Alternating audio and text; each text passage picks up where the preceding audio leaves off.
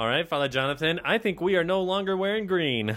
Father David, we are approaching, Nay. this week we're talking about the first Sunday of Lent. Yes, happy penitential season. We've made it another full circle. I remember actually Here we are. talking about Lent last year, so it's good to pick it back up again. Well, did Lent ever really end last year? Ooh, yeah. That was kind of a big theme last year of like, people were even calling it the Great Lent.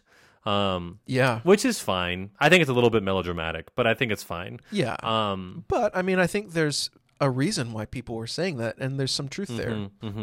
Yeah, I mean, I think it's a little bit, like, expired because COVID is still, a thing. I mean, so I would never say it. Right. So anyway, we're back in Lent, and I gotta tell you, I'm a little bit surprised that we're back here so quickly. After finishing off only 5 Sundays or 6 Sundays of ordinary time. 6 Sundays. Yeah. I imagine. Did you preach I today? did. Yeah. I was gonna have 2 masses, but I ended up just having one. It was good. I took a page out of your book, and I decided to exhort the faithful to go to confession. Boom. And I think it ended up being a really good homily. It was only about 6 minutes, but it felt fine. That's the perfect Yeah, length. it felt fine. It felt good.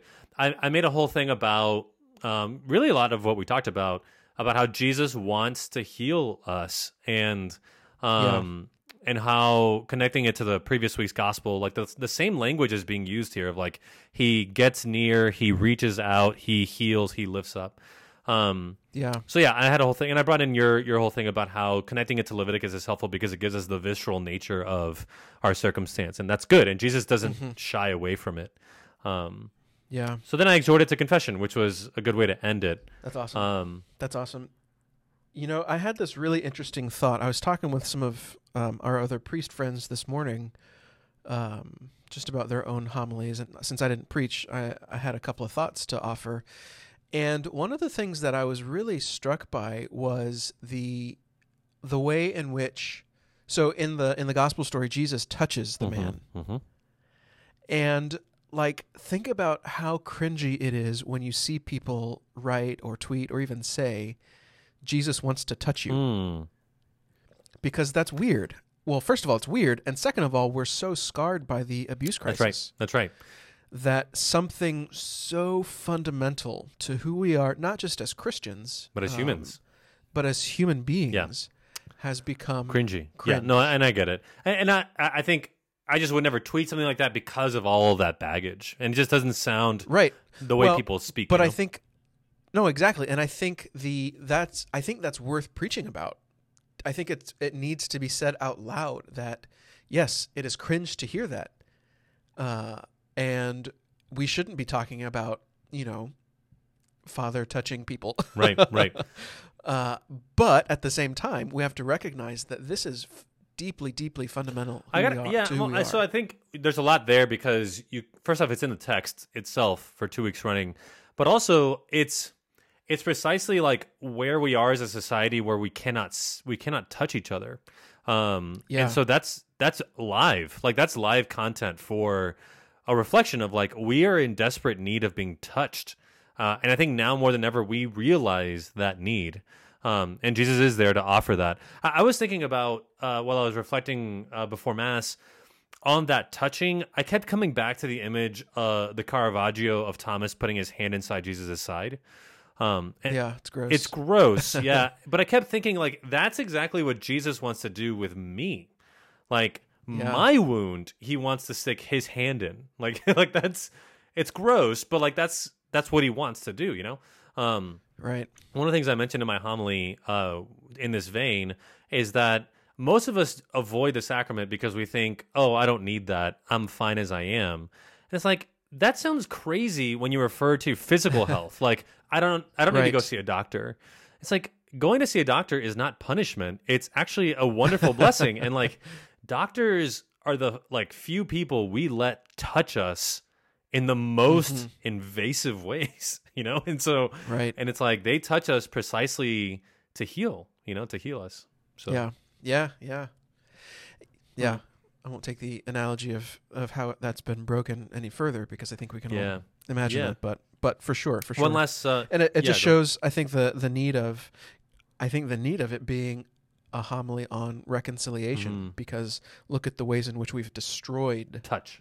this. Yeah, we've destroyed touch.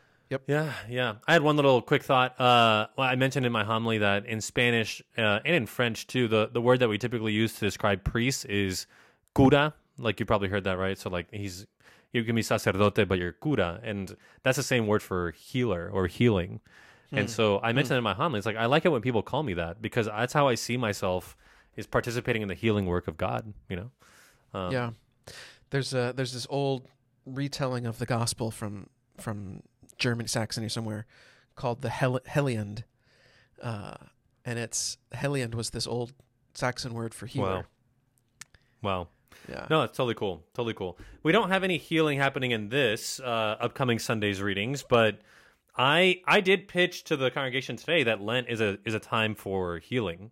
So Yeah. how come, like, is it forcing it to ask how this could be not just a penitential season in the like woe is me sense, but like penitential for the sake of forgiveness, like being healed, you know? Yeah, I think there's an interesting way in which we can take this. So we've got this story of the end of the flood. We're beginning with the end of the Right. flood, and God promising that He'll never do this again, et cetera, et cetera. And I always hesitate to preach. I mean, okay, I love preaching on Genesis, and especially on the first 12 chapters of Genesis, because they're just so Right. great. But the temptation for us is to over-literalize it, and like try to figure out in like a narrative way what God is doing and why God is doing what. It's like that's not really what this story is for. And when I talk about the flood, I love pointing out to people, like when you give your life over to sin and to vice, what is the natural consequence? Death, destruction. That's what the people faced in the flood. And I think there's a wonderful moment here at the end where God is promising, you're going to destroy yourselves again, but I'm never going to do this to you in the same way. Right. No, that's good. That's good. Sin is going to take over, and I think this is why exactly we have this remembering of it from the first letter of St. Peter, of this flood, this prefiguration of this. Like, okay, all of that is leading up to this one, this moment. This one moment being what? The cross. Yeah. Christ suffered for sins once, the righteousness for the sake of the unrighteous. I will say too, like it is okay. So I totally appreciate all that. Like you're bringing in sin and the connection with God's redemption, for sure, and how our sin floods us. Now, here we're gonna go back to our age-old problem with preaching seasons. Is like seasons seem to have a built-in message. Like we're gearing up towards the baptism of the candidates, for baptism, the neophytes. What are they called? The catechumens.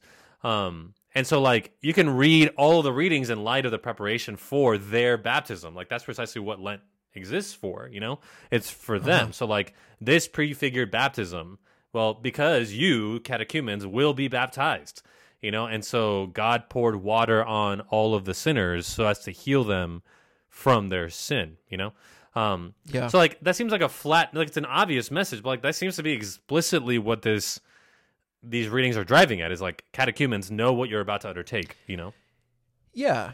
I mean, I think you're right that it's that, but look, this is the beauty of the scripture, that it's not just one thing. This is not an allegory for anything.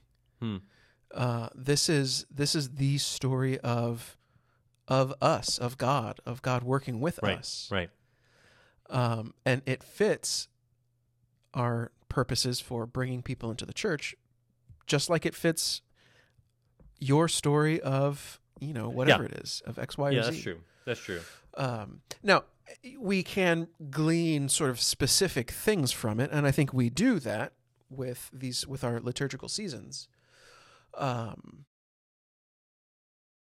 But I don't think we have to be so locked into say, oh, well, this is what this is for. Right. It exists precisely Baptism. for this thing. It's kind of like it's kind of like when you have a feast day for a saint, like Saint Luke, for example, like a feast day for Saint Luke. And the reading is from Paul, where he just says the name Luke, in it. And so it's like, Yeah. okay, this is why this was chosen. But but what more is there for us to glean from the text itself? So it's like these could have been chosen precisely with the gear towards baptism, but like there's much more there to be said about us, in the spiritual life. Kind of like what you're pointing out with the flood. It's like it's not an allegory, but it's not just literal history either. Like there's more to be said there. Right. Yeah, so, okay, confession time. I don't know if I should say this in public for our listener, but I often don't use the readings for Saints' Days, like on a weekday, because I like the natural flow and continuity of the lectionary. Yeah, I don't think you're alone in that. That being said, I am almost always surprised at how well the readings fit with this life of the saint. And I think it's precisely because the saints are people that fit their lives to the gospel. Yeah, that's a good point. Yeah, I mean, you can read anything. You can read the genealogy, and it's like, oh yeah, Luke totally fits into that. Yeah, no, totally. I get that. Now, really quick. So, what are you doing with this gospel, man? So we're not really, so it's short. We're not given the temptations, like, right. So what? Right. So here we are. So kind of what we were just talking about, like it really does feel like, well, beginning of Lent, 40 days. Repent and believe the gospel. Yeah. Repent and believe the gospel. Here's 40 days in a desert. Like there just seems to be really flat. So it's a little, it's a little too literal. It's kind of on the nose, like the readings this week, Yeah. Which isn't a bad thing. I mean, sometimes we do need that. Like, here it is. Do this. Right. Jesus often, with the rich official, he would say, the gospel, the prophets, Moses, do that, follow the commandments. Right. Start there. And so I think this could be the moment for Christians to say that similar line, like, okay, well, here's what we do. Repent and believe the gospel. Yeah. Start there. Right. Okay, so I'm gonna spin away for a second into something else. I want to toss at you the possibility of a theme that runs through not just these readings, but I think I was looking at the lectionary for the remainder of Lent. It seems to run through all of the Old Testament readings, and I think I was remembering back to last year. I think we realized that if not all of the Old Testament readings during the Sundays of Lent kind of parallel the readings for Easter Vigil, where you. Oh, okay. And so this week we have Noah and the covenant with Noah. Next week we have the covenant with Abraham. And then after that you have a covenant with Moses. And then after that you have a reading from Chronicles, which is the Kings, and then you have a reading from Jeremiah. That's interesting. So which is the prophets. Yeah. So you have three patriarchs, then you have the Kings, and then you have the prophets. And that gets us ready for Holy Week. So for the King of Kings. So there's something happening with the first readings all throughout Lent that parallel what happens when we read all of salvation history on Easter Vigil, even though they're not the exact same readings. But the theme is the same, which is what I wanted to throw at you, which is how would you preach about what I think this is about, which is the covenant, that God is establishing now a covenant with you. Like that's what he says to Noah, and that's what he'll say to Abraham, and that's what he'll say to David. Yeah, and that's the first reading. That's the psalm, Yeah. So I have a thought, and as always, you're gonna have to help me out here. Okay. Mm-hmm. So we've got a covenant. This is the sign that I'm giving you for all ages to come of the covenant between me and you and every living creature with you. Okay. Lent is this time of spiritual, I don't want to say darkness, but spiritual dryness, readiness, spiritual recovery, where we're meant to kind of recover that sense of who we are as, quite bluntly and frankly, sinners in desperate need of God's mercy. Mm-hmm. Okay. So is this also an opportunity, especially with what you're saying about these readings from the patriarchs and prophets, etc.? Okay, God has made this covenant with us way before we were ever born. Right. God knows you. Before you were, God is. So perhaps our Lenten meditation could be on what that actually means for us. What is our response to that? This is something I like to preach on often. And so maybe this is me just trying to reuse things that I like. But like, God is calling something pretty spectacular from us. And we often respond in not so spectacular ways. Right. And so this healing, this regeneration, this grace that we've been given through the signs of these covenants, well, what does that actually mean? Mm-hmm.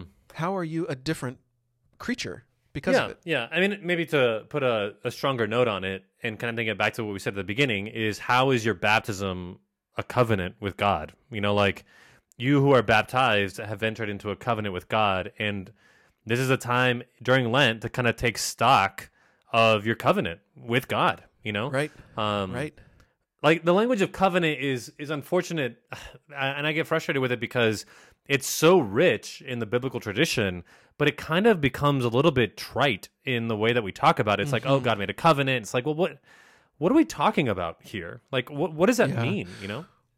Well, it's the same way that we speak of discernment. I mean, we want to use this beautiful language of truly understanding God speaking in my life and the direction that God is taking me, and we want to boil it down to, well, what am I going to have for lunch? Well, I need to discern that. No, yeah, that's the worst. And so I think there's a similar thing that happens with this language of covenant. Like, oh, well, it's just God's promise. Right. That's cool. See, okay, so I like in the Spanish, the word we use for covenant is alliance.